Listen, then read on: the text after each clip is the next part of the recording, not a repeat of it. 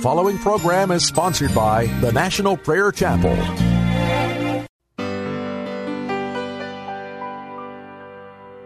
Are you washed in the blood, in the soul-cleansing blood of the Lamb? Are your garments spotless? Are they white as snow? Are you washed in the blood of the Lamb? Have you been to Jesus for the cleansing power? Are you washed in the blood of the Lamb? Are you fully trusting in His grace this hour? Are you washed in the blood of the Lamb? Are you washed in the blood, in the soul-cleansing blood of the Lamb? Are your garments spotless? Are they white as snow? Are you washed in the blood of the Lamb?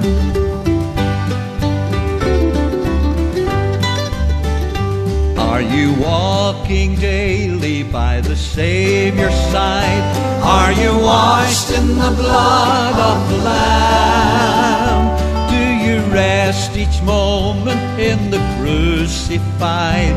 Are you washed in the blood of the Lamb? When the bridegroom cometh, will your robes be white, pure and white in the blood of the Lamb? Will your soul be ready for the mansion bright? Are you washed in the blood of the Lamb? Are you washed in the blood, in the soul-cleansing blood of the Lamb? Are your garments spotless? Are they white as snow? Are you washed in the blood of the Lamb? There is power, wonder-working power in the blood of the Lamb.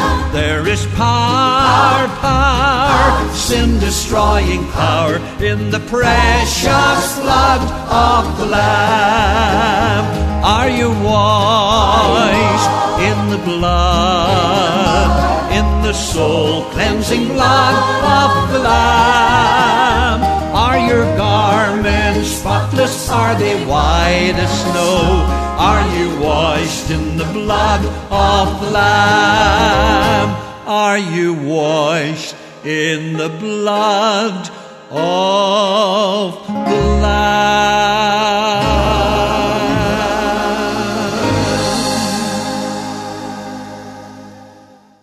Welcome to Pilgrim's Progress. I'm Ray Greenley. I pastor the National Prayer Chapel in Woodbridge, Virginia. I want to talk to you about how available are you to the kingdom of God. No, really, how available are you to the work of the kingdom of God? There was a man, an amazing man. I'd like to share some of his story. He died in 1831. He pastored a small church in the backwoods of New York for 6 years. And then he traveled and prayed for a traveling evangelist for 7 more years until the strain of his work was too much, and he died. Now, as far as we know, he never ministered outside the region of upstate New York during days when much of it was just frontier. His tombstone is in a neglected cemetery along a dirt road behind a livestock auction barn. His church no longer exists, its meeting house location marked by a historical marker in a cornfield. The building is gone. The people are gone. The timbers of the church were used to build a mill, a feed mill, 4 miles down the road. There are no books to tell of his life story, and no pictures, no diaries. We can't find any of his descendants. He wrote no books. He started no schools. He led no movements. And most generally, he simply kept out of sight. And yet this man saw revival twice in his pastorate, and then was a very key figure in one of the greatest revivals in the history of the United States. In many ways, he was to the United States what Praying Hyde was to India. He is known almost exclusively for his powerful prayer ministry. The great evangelist Charles Finney left his work of itinerant ministry and revival within 3 or 4 months of this man's death. Finney never counted on his theology, his messages, his preaching style, his logic, or even his methods to save souls. He looked rather to mighty prayer and the resulting powerful work of the Holy Spirit to sweep in with great conviction on his audience, that the conversions would be thorough conversions.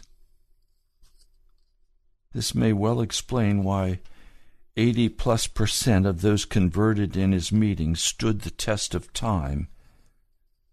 Years later, Mr. Moody followed a similar pattern, but without such a prayer warrior. He saw perhaps a 50% success rate with those who came to Christ. You may remember hearing that Billy Graham only had about a 10% rate of success over the long haul with those who came forward in his meetings. He was prepared for this work of prayer in the most painful of ways. He was utterly rejected by his church. They voted him out. Repeatedly, he was rejected as a pastor, even though he had a revival where 200 people were converted in a township of only 308 homes with a population of only 2,000 people, but 200 came forward and were converted. But he was rejected. They said he was too old. He was 46 years old when that happened. They said he was too old. Well, this rejection by those he loved and had ministered to, had poured out his life for, was so crushing that by 1824 he was so damaged spiritually that there was no hope of any kind of ministry for this man.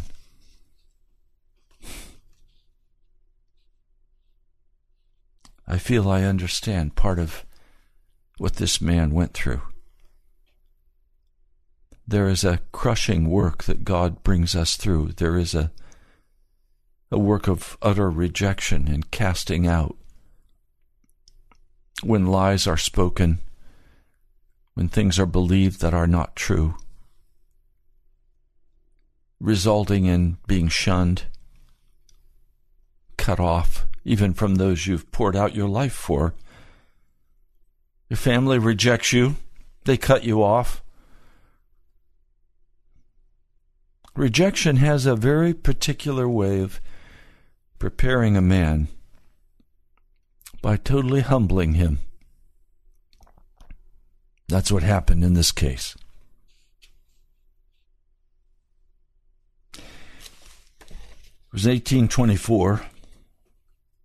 Charles Finney was to be examined for a license to preach. And Finney records his first meeting with Pastor Daniel Nash. It was this meeting of the presbytery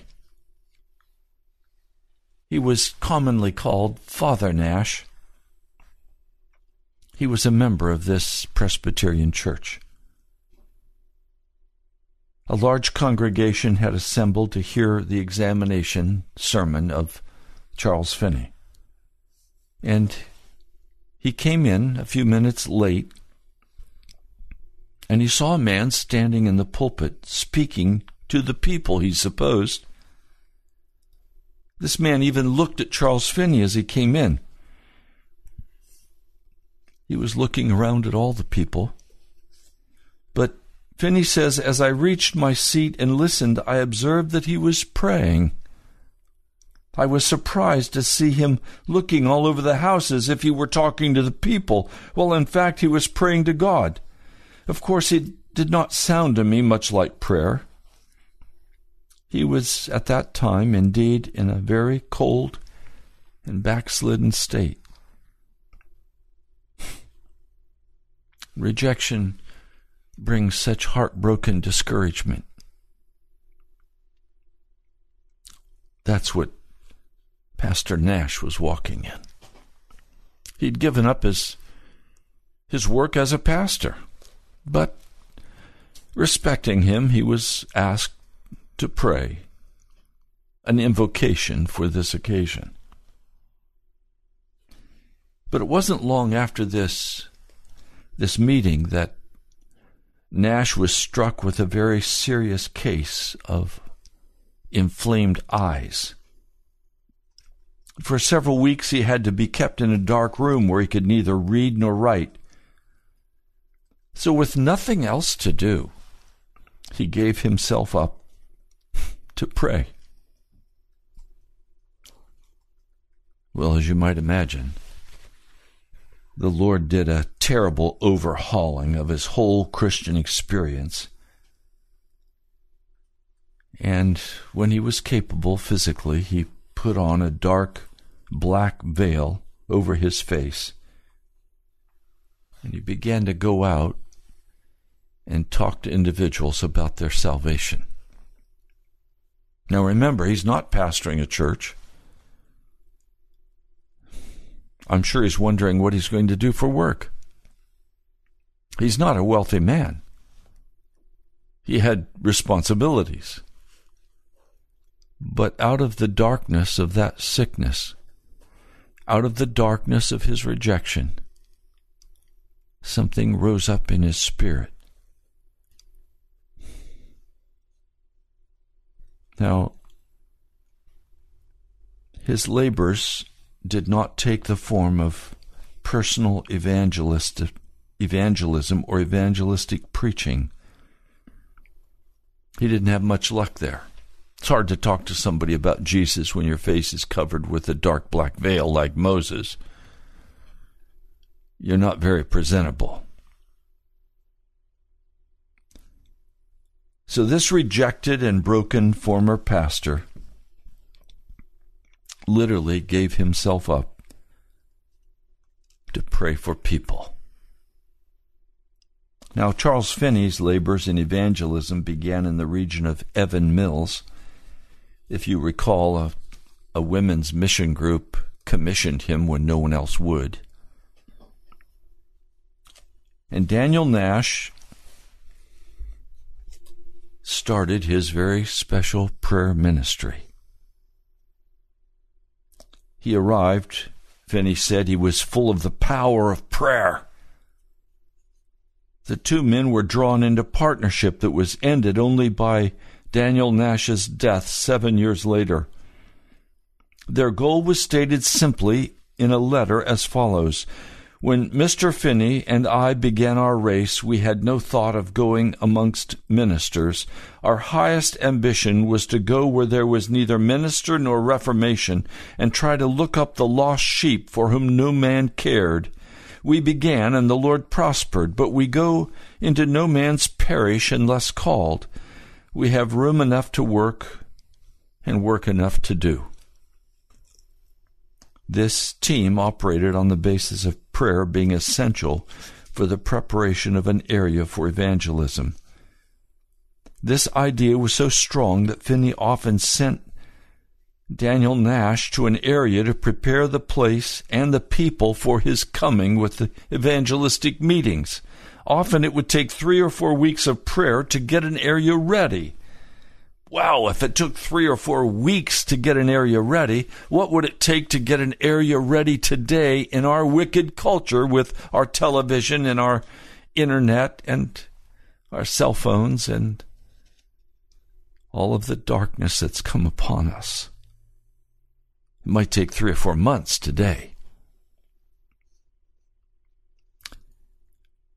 When God would direct where a meeting was to be held, Father Nash would quietly come into town. He would try to find 2 or 3 other people to enter into a covenant of prayer with him. Sometimes he had with him a man similar in interest, Abel Clary, and together they would begin to pray fervently for God to move in the community.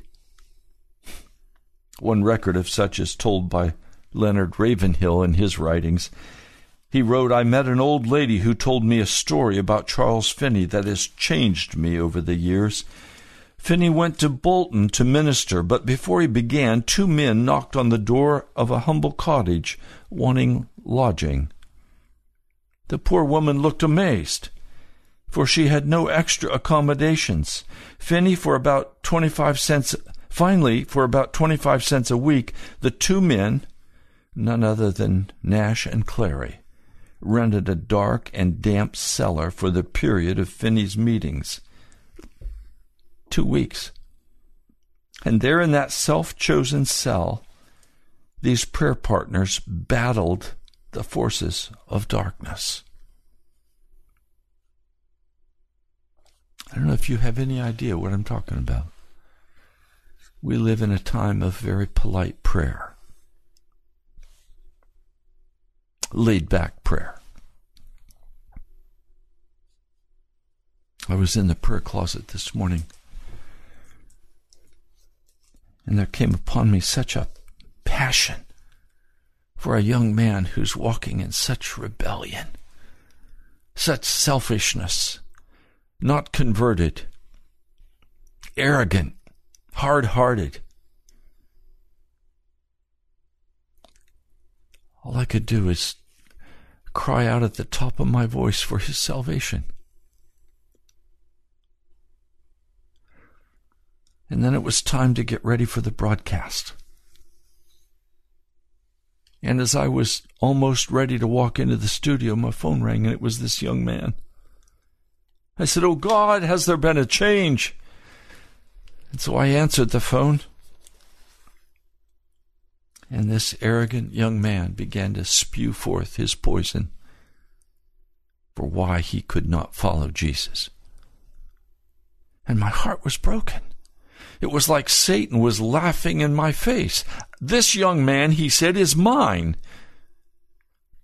I quickly dismissed this young man and prayed and said, "Oh God, the devil's laughing in my face. I can't let this stand. Will you break the power of Satan now?" I began to cry out to God. I'm not willing that Satan should have the power to steal a precious, evil man when God has called him. I'm not willing to be fatalistic and say, "Well, whatever he decides, it's okay." No, it's not okay for this young man to go to hell. I have to tell you, after I had spent my heart praying for this young man, suddenly leaping into my heart was another young man and another young woman who are walking in wickedness before God. He's called them. They said yes. And then they went back to their sin, and I'm saying, "Oh God, how can this be?"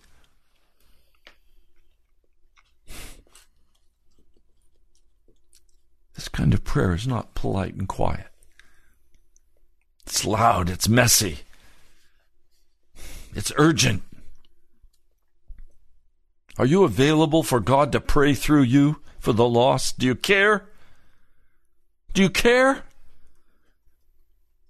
Or do you say little polite prayers, "God, now lay me down that I could sleep. It's time God's people stood up and started to pray. Really pray. And cry out for the lost and refuse to let Satan steal them from us. Do you understand? This thing has to change. We can't continue this way. While we as the church are polite and pleasant and enjoying our little entertainment, the world is going to hell.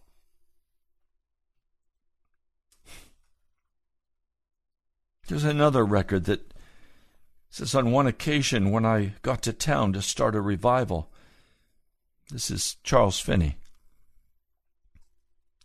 She said, "Brother Finney, do you know a Father Nash? He and 2 other men have been at my boarding house for the last 3 days, but haven't eaten a bite of food. I opened the door and peered in. I could hear them groaning. I saw them down on their faces. They've been this way for 3 days, lying prostrate on the floor and groaning. I thought something awful must have happened to them. I was afraid to go in. I didn't know what to do. Would you please come and see about them?" "No, it isn't necessary," Finney replied. "They just have a spirit of travail and prayer." Charles Finney so realized the need of God's working in all of his service that he was always sending Charles Finney was always sending Father Nash in advance to where he was going to preach, to bring down the power of God into the meeting that he was supposed to hold. Not only did Nash prepare communities for preaching, but he continued in prayer during the meetings. Often Nash would not attend the meetings at all. And while Finney was preaching, Nash was praying for the Spirit's outpouring upon him. Finney said, "I did the preaching altogether, and Brother Nash gave himself up almost continually to prayer. Often while the evangelist preached to the multitudes, Nash in some adjoining house would be on his face in an agony of prayer, and God answered in the marvels of his grace."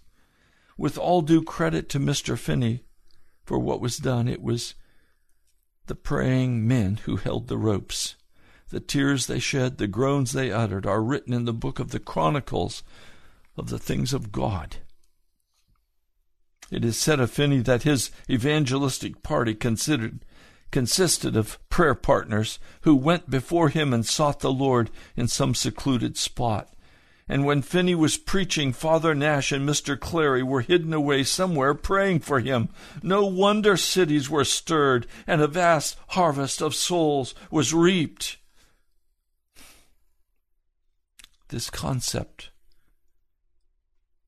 of an evangelistic party made up of praying men has been lost in these days of careful organization and promotion, big names.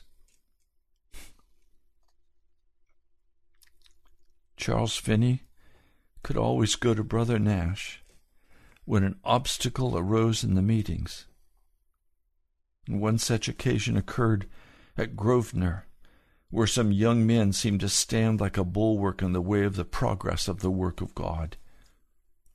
In this state of things, Brother Nash and myself, that is, Charles Finney, after consultation, made up our minds that things must be overcome by prayer, and that could not be reached in any other way, and we therefore retired to a grove and gave ourselves to prayer until we prevailed, and we felt confident that no power which earth or hell could interpose would be allowed permanently to stop the revival.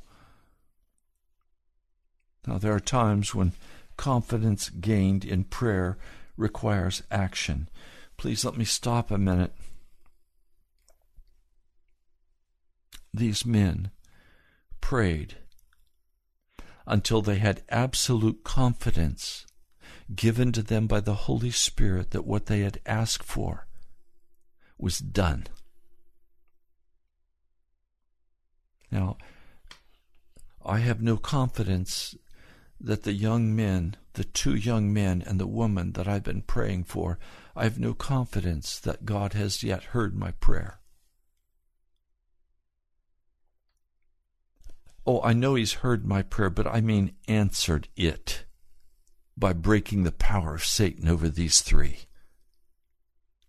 I'm not willing to just let them go. I can't. Their souls are on mine. Their blood will be on my hands if I don't pray through. I am going to pray through this. And I am going to have the victory by the grace and the power of Jesus Christ.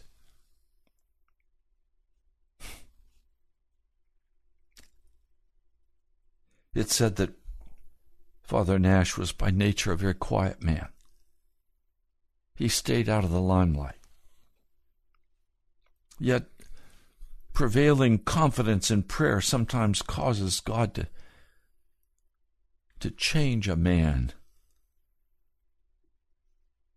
The meeting house was filled, and near the close of the meeting, Father Nash arose and began to speak unexpectedly, directly to this company of young men who had joined hand to resist the revival.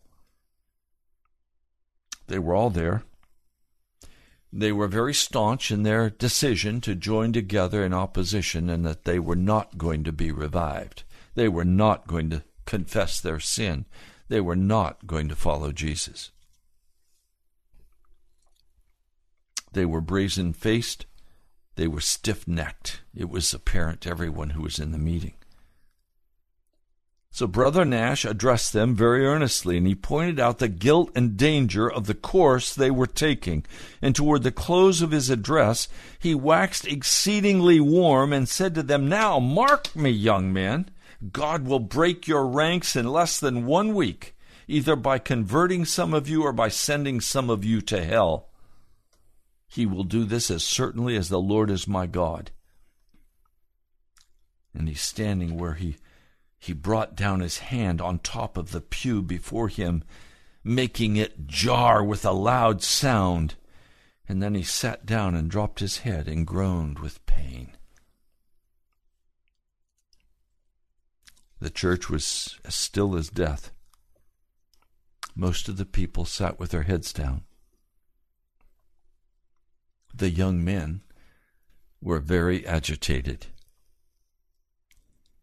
Finney says, "For myself, I regretted that Brother Nash had gone so far. He had committed himself that God would either take the life of some of them and send them to hell, or convert some of them within a week." On Tuesday morning of that same week, the leader of these young men came to me in the greatest distress of mind.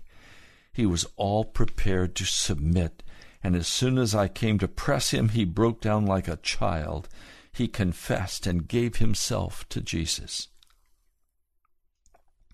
Then he said, "What shall I do, Mr. Finney?" I replied, "Go immediately to all your young companions and pray with them and exhort them at once to turn to the Lord." He did so, and before the week was out, nearly, if not all of that group of young men were committed to following Jesus Christ. They had been converted.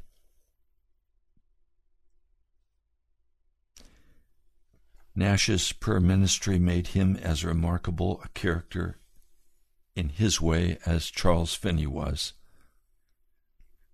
The importance of such to Finney's ministry and success cannot be overestimated. Finney depended more upon the prayers of Father Nash and Clary to bring down the Holy Spirit than upon his own relentless logic. We're so accustomed to tame prayers today that we no longer see this all-prevailing influence of prayer.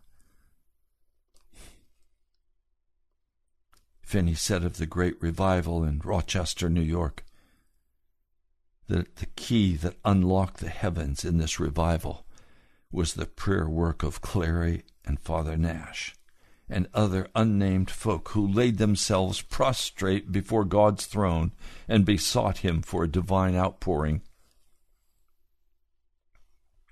Considering the souls being saved and the very culture of the area being changed, in such a thorough revival, it should be no surprise that persecution came to these co-laborers. Some came from jealous ministers, some from those from other denominational persuasions, and some just from the lost and the pagans.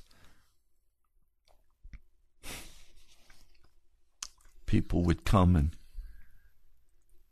create straw men and put Finney's name on one and Father Nash's name on the other. Then they would both be hanged and burned in effigy. Men would gather around the meeting house where they were and throw stones at it. They would discharge guns. They were threatened in every possible way.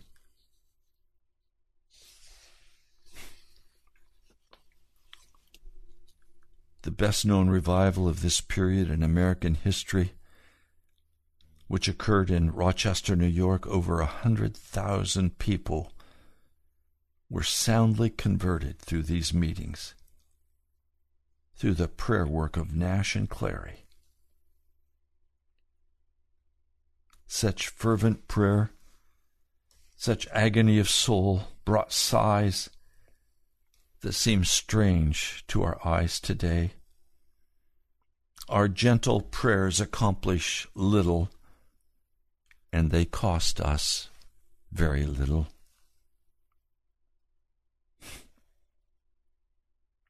During the Rochester meetings, there are several accounts of these two men in deep agony of soul while praying day and night.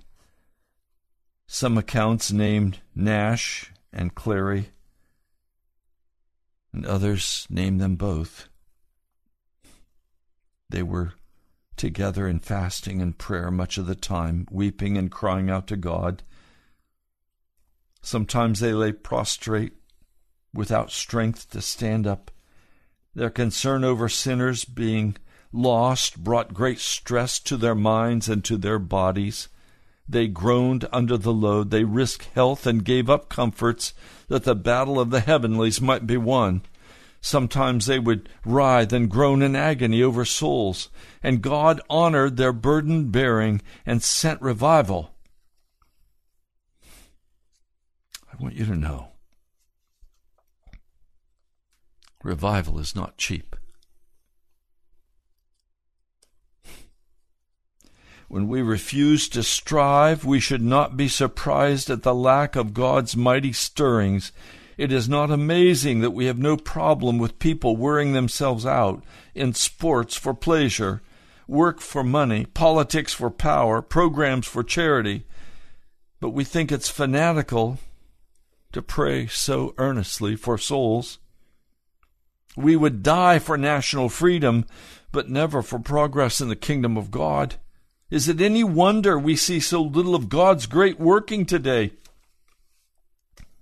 Nash would actually pray until he had to go to bed sick. Weakness, faintness under the pressure. The world would have no problem with such dedication, except that it was due to prayer for souls. Seems strange in today's church. Finney wrote, I have seen Christians who would be in an agony when the minister was going into the pulpit for fear his mind should be in a cloud or in his heart cold or he should have no unction, so a blessing could not come. A man who will pray until he got assurance in his mind that God would be with him in preaching, and sometimes he would pray himself ill.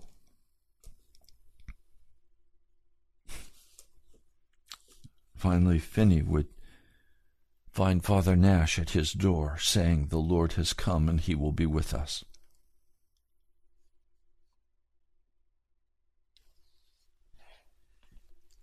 Now I ask you today, Are you a man or woman of prayer? Do you know what it's like to pray through?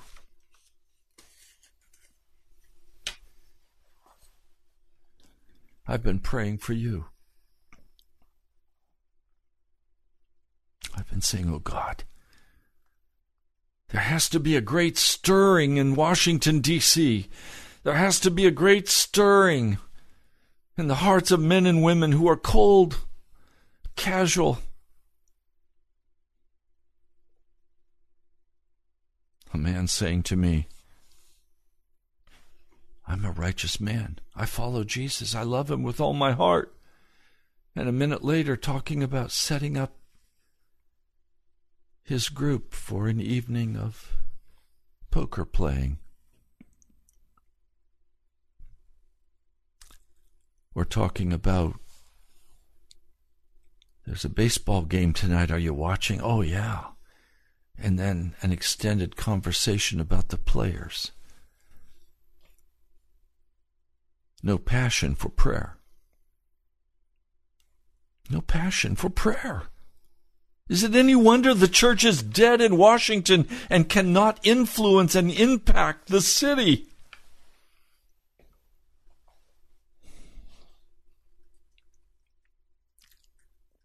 How available are you for God?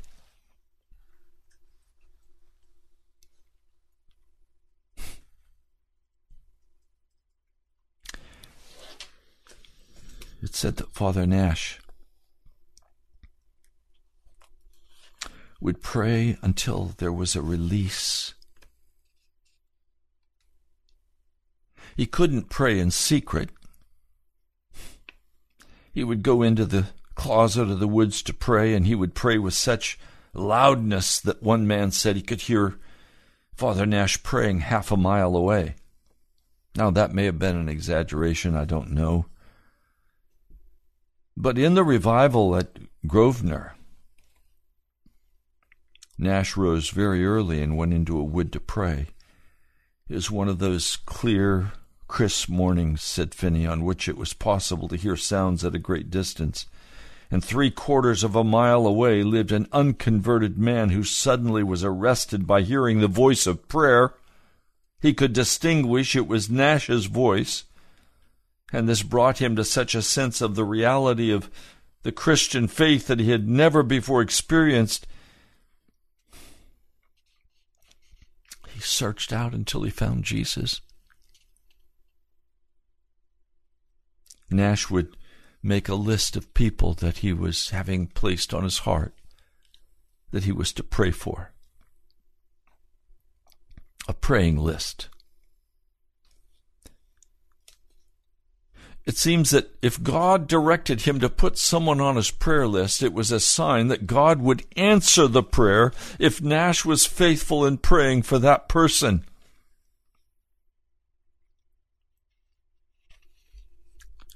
The Spirit of God leads a man to pray and to pray for an individual. When the Holy Spirit does that, it means He's willing to answer that prayer.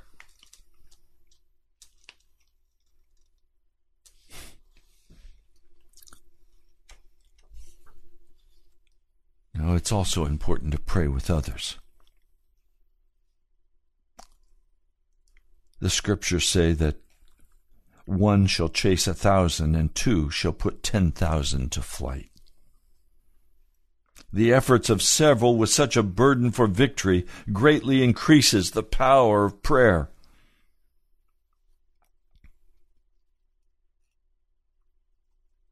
Strong praying is effectual praying. The effort must be definite and clear to the ones praying. In other words, you have to know what you're praying for. You have to know what result you're asking God to give you. General prayers will not be answered by God.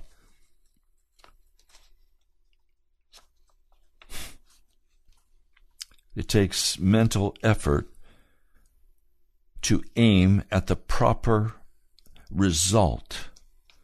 in a true soul struggle. And then you have to move from the real burden to solid faith. That requires a path of soul agony. We're too committed to just stop our prayer life with fatalism and say, well, you know what, whatever happens with him, it's up to God. I've prayed for him, that's it. And so unconcern comes in, shifting of the responsibility to the lost. A man is only going to be as concerned for his own salvation as you are concerned for his salvation.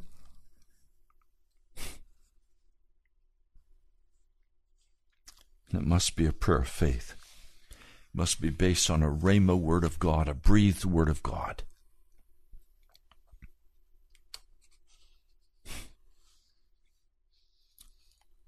And even as I'm talking to you about prayer, my heart is heavy for this young man.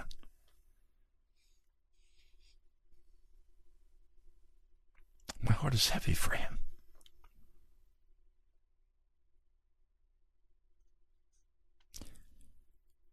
He has turned against Jesus.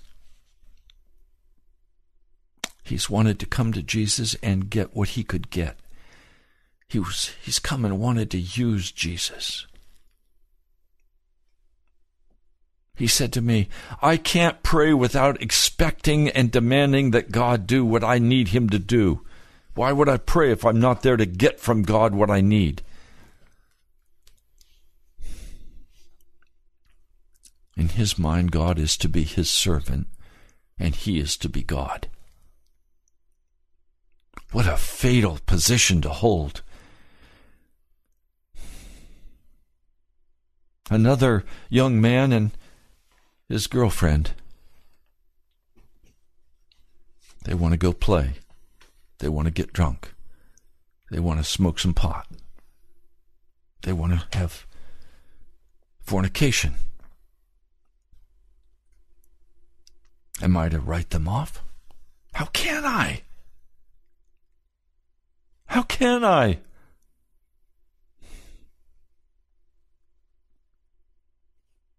I've poured out my life for this city of Washington.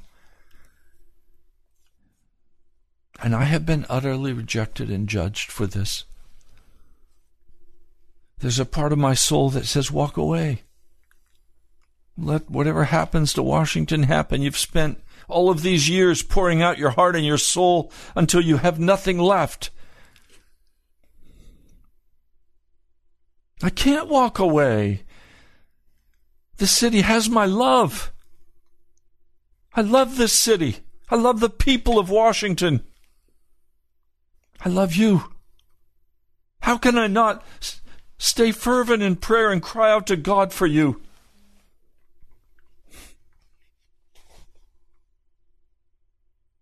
Almighty God,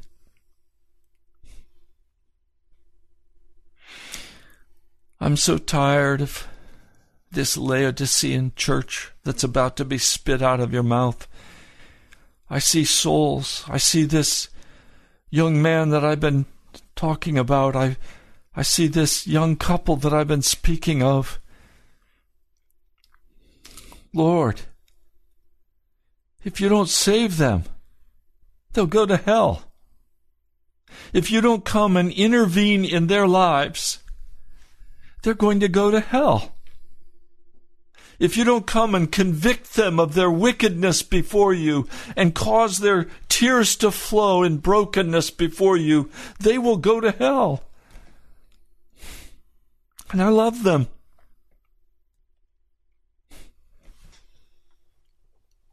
Mighty God, these listeners who so casually turn on the radio, listen for a few minutes, and then they're gone. These casual listeners who think, oh, we'll go and dip in and see what's Pastor Ray saying today, and then go about their business. No conviction, no change. Comfortable, Laodicean. Almighty God, if this doesn't change, men and women are going to go to hell, while all the time they claim they're Christians. But Lord, we've become so full of ourselves and so full of our own ideas and our own thoughts and our own beliefs that we've become unavailable to you, Jesus. I'm asking, Lord, if you would cause this young man, cause this young couple, cause those listening to this radio who are still walking in their sin. Lord, would you cause them to be convicted? You said you would send your Holy Spirit, and the sign of your coming of the Holy Spirit would be conviction of sin.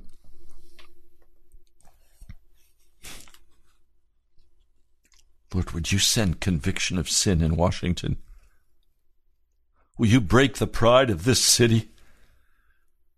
Will you break the pride of the listeners to this radio broadcast? Will you come now, Lord Jesus? Will you break this ugliness, this fatalism, this floating around, being a church consumer to wherever the best, quote-unquote, children's programs are, or music program is, or, Lord, turn our hearts away from this cheap religion and cause us to become committed to praying for this city and praying for the lost, praying for those precious ones you've brought before our mind's eye. Oh, Lord. And then there are people that you call to come to the National Prayer Chapel, but it's inconvenient. It's inconvenient to them, Lord. It's still about them. Lord, I'm asking, will you send a whole army of people who are willing to lay their lives down for you and be available to pray and be available to search after you with all their hearts? Lord, I remember one couple who said we're prayer intercessors, but Lord, they were so full of themselves they could never pray. And you said to me, they're too big to answer. Lord, you've said that to me too. You're too big for me to answer. Lord, I'm asking you to whittle us down. I'm asking you to reduce us down. I'm asking you to reduce me down and humble my heart before you, Jesus. That the passion for the lost would explode in my life and in my heart. That you would give me the passion to pray for the lost and the dying. That I would not be satisfied or fatalistic without spending that energy and time and passion before you, before your throne, to hear what your judgment is and what your heart is for them. Lord, I claim this young man in the name of Jesus, and I say, Satan, you will not have him. He belongs to the kingdom of the Almighty God of heaven. He belongs to Jesus. I refuse to let go of him. I'm going to hang on to him until he is drawn into the ark of safety with Jesus. Satan, I will not give you this young couple. You called them after yourself, and they said, yes. Jesus, they belong to you. I will not give them up to the devil. I pray, O God, you will meet them today. You will convict them of their sin and break this love of world from their hearts. Lord, I will not leave the air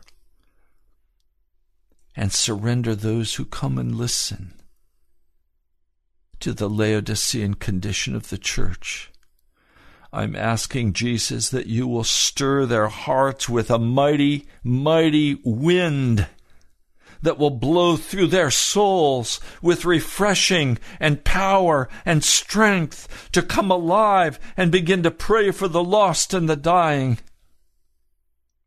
Lord, send your prayer warriors. Shake this city to its very knees, Almighty God. Thank you, Jesus. Thank you, Jesus. I pray in your name. Amen. Father Nash entered glory on his knees December 20, 1831, at the age of 56. And his body is buried near where he pastored, in that former church's graveyard, with a small stone to mark the spot. Will you let God raise you up to pray? Will you let God begin to pour his passion for the lost and dying through you? Will you pray? Will you be available for God to do the work of salvation in this great city?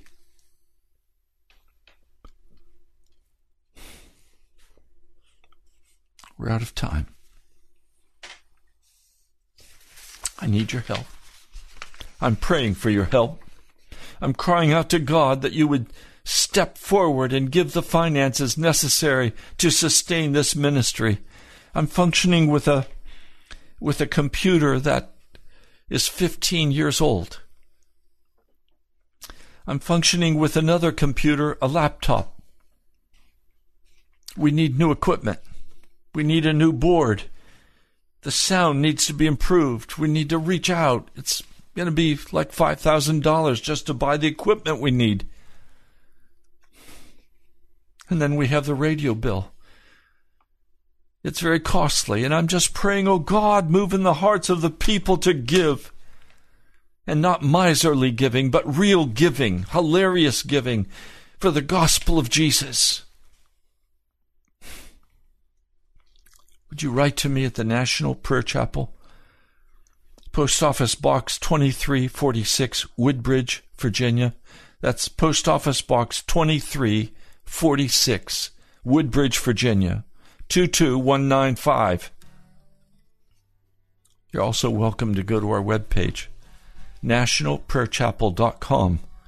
You can follow us on Twitter or Facebook at National Prayer Chapel. You can click the donate button on our webpage, nationalprayerchapel.com. I wish I could pray with you. Would you come this Sunday and pray with me? We begin prayer at 12 o'clock at the All Saints Anglican Church in Woodbridge, Virginia. Would you come and pray with me? You've been listening to Pilgrim's Progress. I'm Ray Greenley. I pastor the National Prayer Chapel in Woodbridge, Virginia. God bless you. I love you. I'm praying for you. Jesus Christ our Lord, to the only God our Savior, through Jesus Christ.